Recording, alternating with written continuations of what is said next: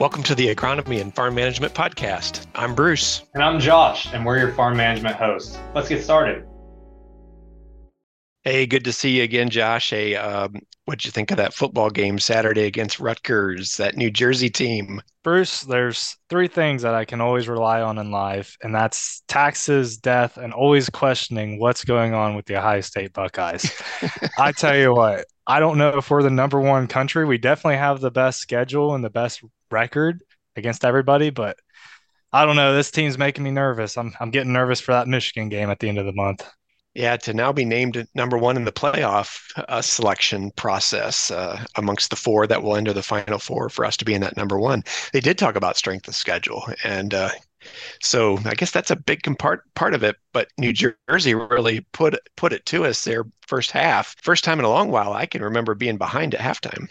I think that's the first time I ever told myself Rutgers is not that bad. Rutgers is not that bad because they're usually terrible. We should have just mopped the floor with them, but I don't know. We'll move on to the next week. I think we got Michigan State coming up next week, so hopefully that'll be a good game for us to play at. Maybe it's the Scarlet in the Scarlet Knights that's bringing them to the table, like the Scarlet and Gray. That maybe will take some credit for their success. But they are the home of the college football, as they say. So they're part of the Big Ten. We'll honor them in that and play aggressively against our opponents each week. So hunting season's coming up. I'm not from a big hunting family, but we have some farmland that we invite friends and people to come hunt on. How about you, Josh? Yeah, so hunting, I'm not really a big fan of hunting. I'm all for it, but I just have too much ADHD. I'm always moving around, sitting in that tree stand.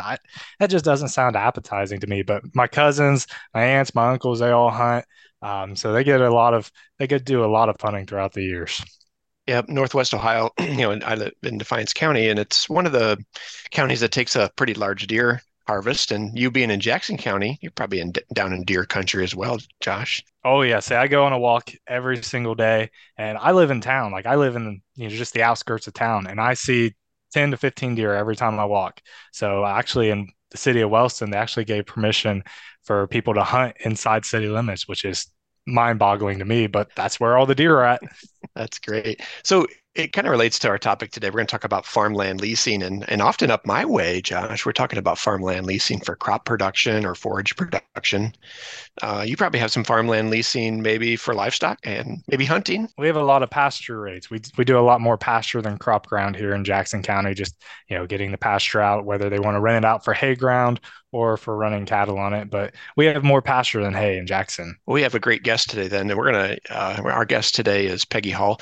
Peggy is the director of the OSU Ag Law program. She's an attorney with Ohio State. And we're really pleased to have not just Peggy, but a team of attorneys that work in ag law for Ohio State University and the citizens of Ohio. Peggy, welcome to our podcast. Thank you. I'm happy to be here. We're going to kick off. Let's start with these things called enforceable farmland leasing. Can you walk us through this whole enforceable lease component? Well, you hit on a key word because sometimes we just say yes to a leasing agreement and it's a verbal yes. And the question becomes, is that legally enforceable? Will a court of law uphold that verbal agreement? And the answer often is no, because Ohio law requires you to have any kind of interest regarding real property, such as a lease, a sale of property. Those are required to be in writing and to be signed by that party you're trying to enforce it against. Otherwise, a court just simply may not enforce what you thought you agreed to. So enforceability is key. Now, there are some exceptions to that, and we often get there with farmland leases where maybe the tenant operator has proceeded and has already planted a crop. In that situation, the court might set aside that requirement to have it in writing and will honor or enforce that lease. But it's risky to go without that written leasing agreement. So Peggy, you said written. What is the definition of written? Could a text be written? Could a napkin written down? What is written? Yeah, that's a good one too. Texts are harder. The law is evolving in that area, but the problem becomes if you want to enforce it, it needs to be signed by that party against whom you're trying to enforce it. So a text doesn't often meet that signature requirement. So A napkin could, if it's signed. There are actually cases, believe it or not, where contracts have been written on napkins and have been upheld because they were signed. So that's the kind of writing we're looking for, on paper with a signature. And as you know, we're becoming more proficient in being able to obtain those electronic signatures now. So the law is changing to allow those as well. So when we talk about a written lease, it might kind of we think about a checklist almost. What would be the components of what any lease? We already mentioned hunting, farmland, pasture, any of those. Mhm. Certainly, probably the first one would be where the property is at. What Yes. else might be on that checklist? If you want just the basic elements, and this is something I recommend to people who are a little uncomfortable going to that written lease, let's just start with the core basic elements. Get the correct legal names of the parties on there. Get a good description of the property. And certainly when we're talking about crop production or grazing, we need that acreage number, and we need that to align with, our FSA numbers, and make sure we know exactly how much land we're referring to here. And then the addresses of the parties, how long that lease is going to last, and what the parties must do to terminate it, if anything, if it's not an automatic termination. Those are really critical provisions to address as well. And then, of course, the payment and how that payment would be handled. Those are the core parts. Now, of course, we attorneys like to throw in a lot more than the core because we're always thinking about worst case scenario. And that's why we have that checklist that you referred to, Bruce, that would contain many other provisions to consider. Yeah, that makes sense. The core and kind of what beyond the core then? Other expectation be maybe the landowner has for the tenant that's going to be Yes. using the property. Yes, definitely how that property will be maintained. More and more we're seeing those absentee landowners who want to rely on that tenant operator to maintain the property. So let's lay out those provisions and see what we can agree to there. Or even in in another situation, not just an absentee situation, just who will maintain field access points, for instance. What about if we need to fix tile, make those kinds of capital improvements on the land? That's another common provision we like to include in there. And increasingly, I'm seeing more and more about conservation provisions as well as nutrient management kind of going hand in hand, where those landowners or tenant operators may have specific desires to use certain types of conservation practices or to use or restrict certain kinds of agricultural nutrients. So we can address that in the lease as well. Now, Peggy, in Jackson County, we have a lot of farmers, and whenever they're leasing out land, it's usually to either their family members or it's to close friends. Are there any type of good strategies about communicating about how we get these written leases? Because a lot of them just by, the good old boy system. I've known you for years. I've got the trust. You want a written document now? Why don't you trust me anymore? Is there any good strategies in working through that? There are. I always say blame it on us, blame it on the attorneys. Just say my attorney is just insisting that I get this in writing. And I think sometimes that works, actually, believe it or not. So I'm willing to take that blame, you guys. You can tell your other party that, hey, the attorneys say I have to do this. The other thing is we just never know what's around the corner. So there could be a death. That can really create havoc for a leasing situation if one of those parties dies unexpectedly. And that's another thing that we do include in our checklist is let's have some provisions here to address what happens. Is this lease binding if one of us passes away unexpectedly or just becomes incapacitated for one reason or another?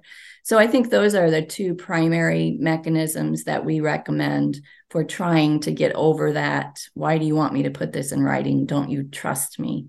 Problem. It's not really a matter of trust. It's a matter of trying to foresee, that kind of worst case scenario that could happen and trying to reduce your risk of that. And likely, well, I guess in the past, you've been involved in disputes under leases and can there be a component of how to resolve those disputes if they arise and just some procedures?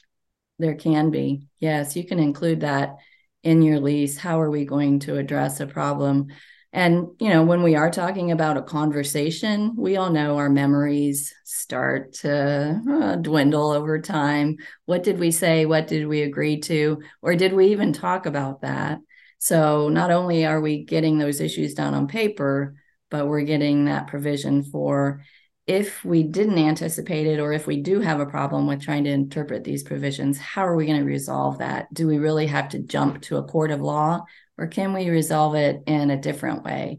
And that would be what I would recommend. Let's try some other ways to resolve it beyond just going to court and having that time and money wrapped up in a legal battle.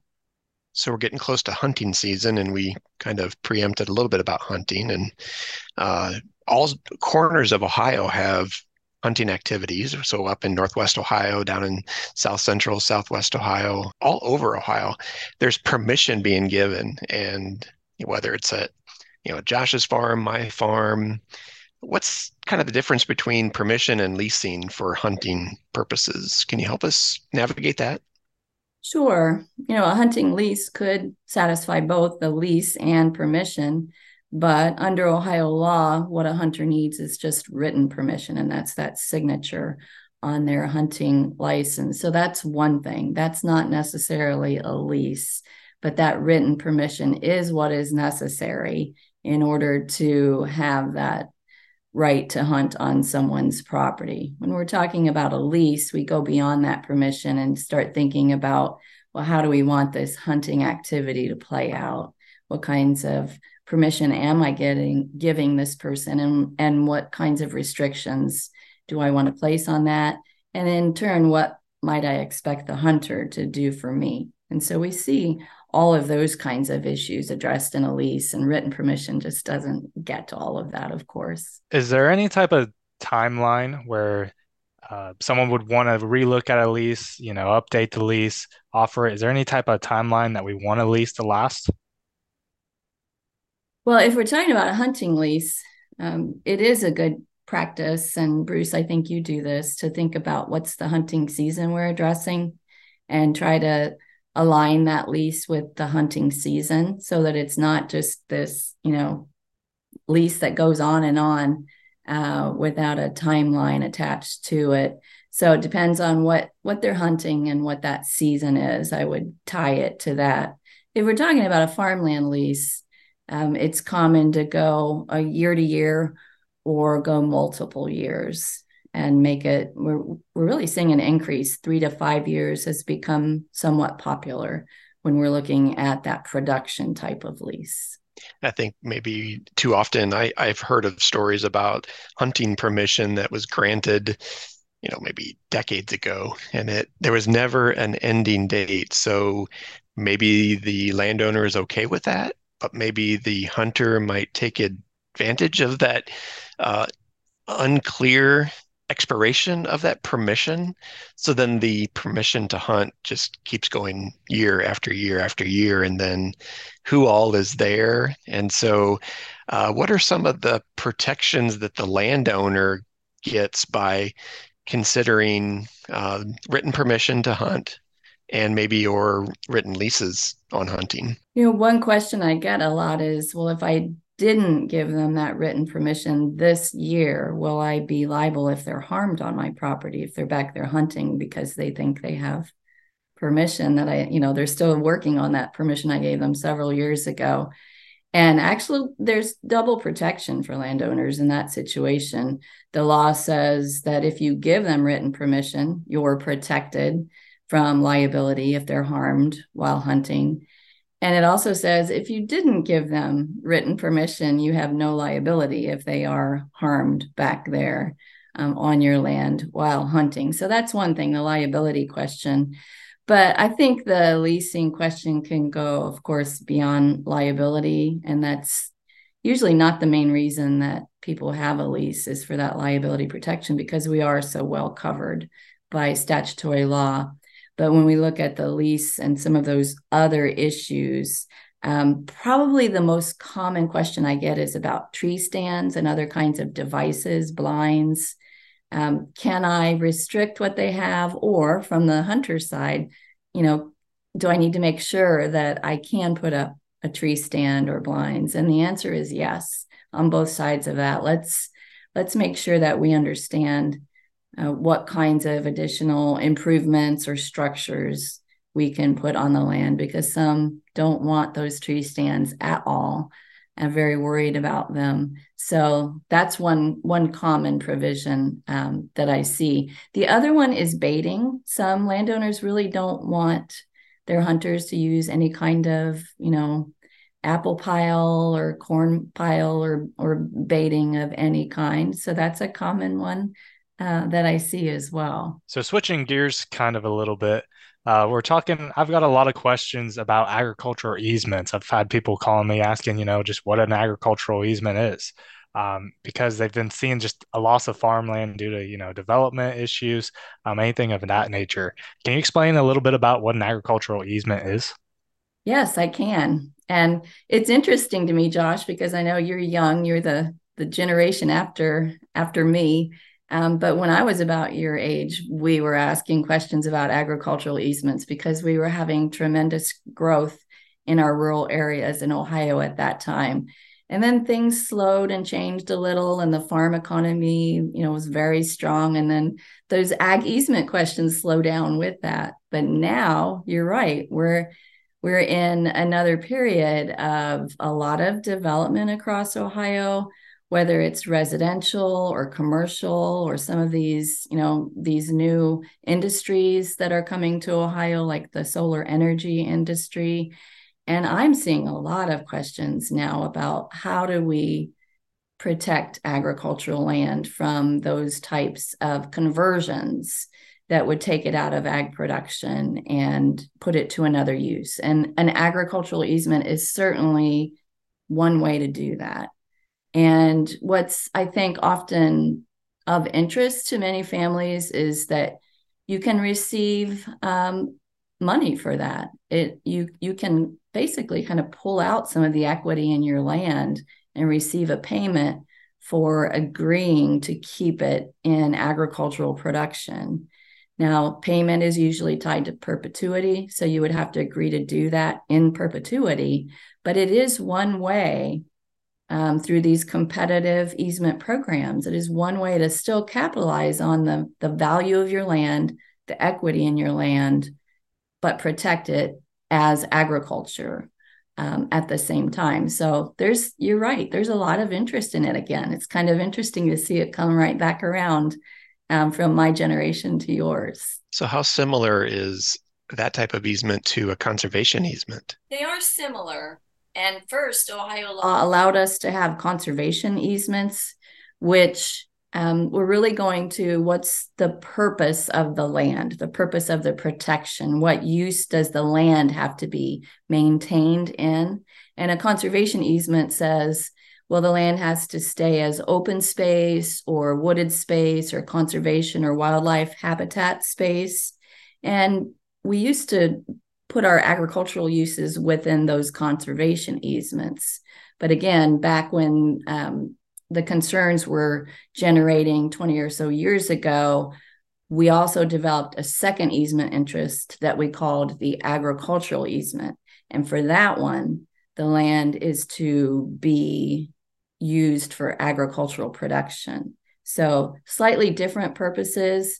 When we're talking about farmland, you could get them in under either. But if you really want to do only farmland aimed at agricultural production, the agricultural easement is typically the instrument that we use. So thinking a little bit about farm transition planning, how can we use these easements to help with that process? It's pretty interesting to do that. And we have a publication on Farm Office called Keeping Farmland in the Family, where Robert and I describe that process of how an agricultural easement can assist with farmland transition. So again, if you have acreage that you want to remain in agriculture, if you have children who want to farm that land in the future, if you're pretty sure that there is no desire to take that land out of agriculture and use it for other purposes, then you could seek one of these agricultural easements through the competitive programs. We have a state program, and there are also federal dollars available. And if you are selected for that program, then you would receive a payment. It's a per acre payment that tries to get to that difference between the value of the land as agricultural land and its value as, fair market value development type land. It tries to look at that gap and give you a payment to try to cover that difference if you commit to keeping that land agricultural forever. So let's say that payment is $500,000.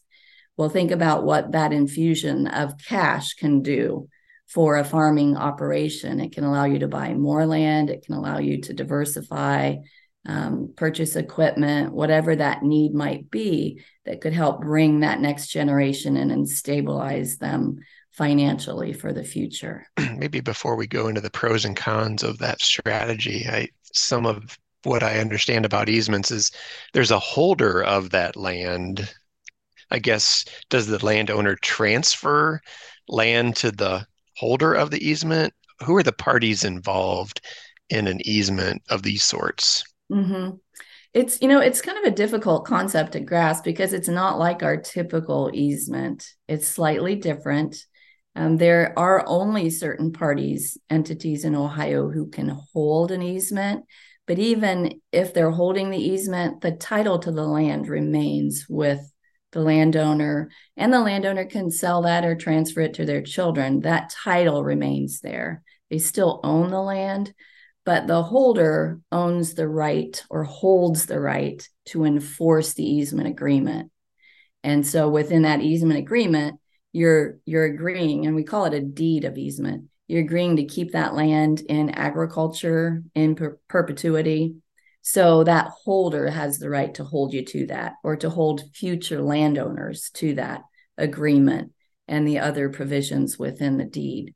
So those holders, Bruce, are the state of Ohio, our counties, local governments, and our soil and water conservation districts, as well as our organized land trusts that are organized for the purpose of protecting land and resources. So say someone wants to go ahead and get an agricultural easement on their land. How would they go about that? Who would they contact to go through that process? Well, they need to find that holder. That's really an important first step. Who do you want to work with on that? Who do you trust to be the holder of your easement? Who could you have a good working relationship with? And typically when we're talking about our state program here in Ohio, it's called the Local Agricultural Easement Protection Program. That's run through our Office of Farmland Preservation at ODA. Those holders tend to be either the county or the Soil and Water Conservation District or a land trust. So look around and see who is active in your area as a holder and develop that relationship and see who you're comfortable with. That would be the first part. And then you need to just learn about the eligibility requirements, as well as some of the other requirements and restrictions that come with entering into that deed of easement. Work with your professional team to look at the financial implications, the legal implications, what that would mean to you to not only enter into that instrument, but also to receive that, as I said, that infusion of cash that comes with selling an agricultural easement. And then also, Josh, there are requirements through those programs where you have to donate a portion of the value of that. So you need to have some skin in the game, basically. And that donation of that value can also qualify you for some federal tax benefits. So you need to understand that too, how those federal tax credits could play into your overall financial picture. So there is some work to do. I talk about all of that in the 2 blog posts that I recently wrote about these. But for those who are, committed to keeping the land in agriculture, it can be a wonderful tool to utilize. So Peggy, you mentioned the blog post, and how else do you write and communicate these opportunities in ag law? Where do you post your information? Where can our listeners find more about this subject? We have all our publications on farmoffice.osu.edu. And that's kind of our one-stop shop for farm management and legal information for our Ohio landowners. On that page, farmoffice.osu.edu, there is a law library. And so within the law library, you'll find different what we call shelves broken down by different areas of agricultural law. And within each of those areas, we have our law bulletins, and then we have our longer publications that I write along with Robert Moore, who's now the second attorney with me. And then we're also getting some good tax and employment information from Jeff Lewis, who is a third attorney who works with our income tax schools. So you can find all of our legal information there and in the blog. We do write blog articles several times a week as well. And that's on farmoffice.osu.edu also. Well, thanks, Peggy. You're a great resource that we use here at OSU Extension. I know whenever I get calls from my local extension office, usually any law questions, I point them either to the farm office team or to Peggy, to Robert Moore, or to Jeff Lewis. They're usually a great help. So thank you for joining us today, and we greatly appreciate it. You're welcome. Thanks for listening today. For more information about farm management tips, be sure to check out the Farm Office at farmoffice.osu.edu. Hey, podcast listeners. Just a reminder to give us a like or subscribe so you know when we release new episodes. If you're enjoying the podcast, be sure to leave us a review also. We appreciate the comments.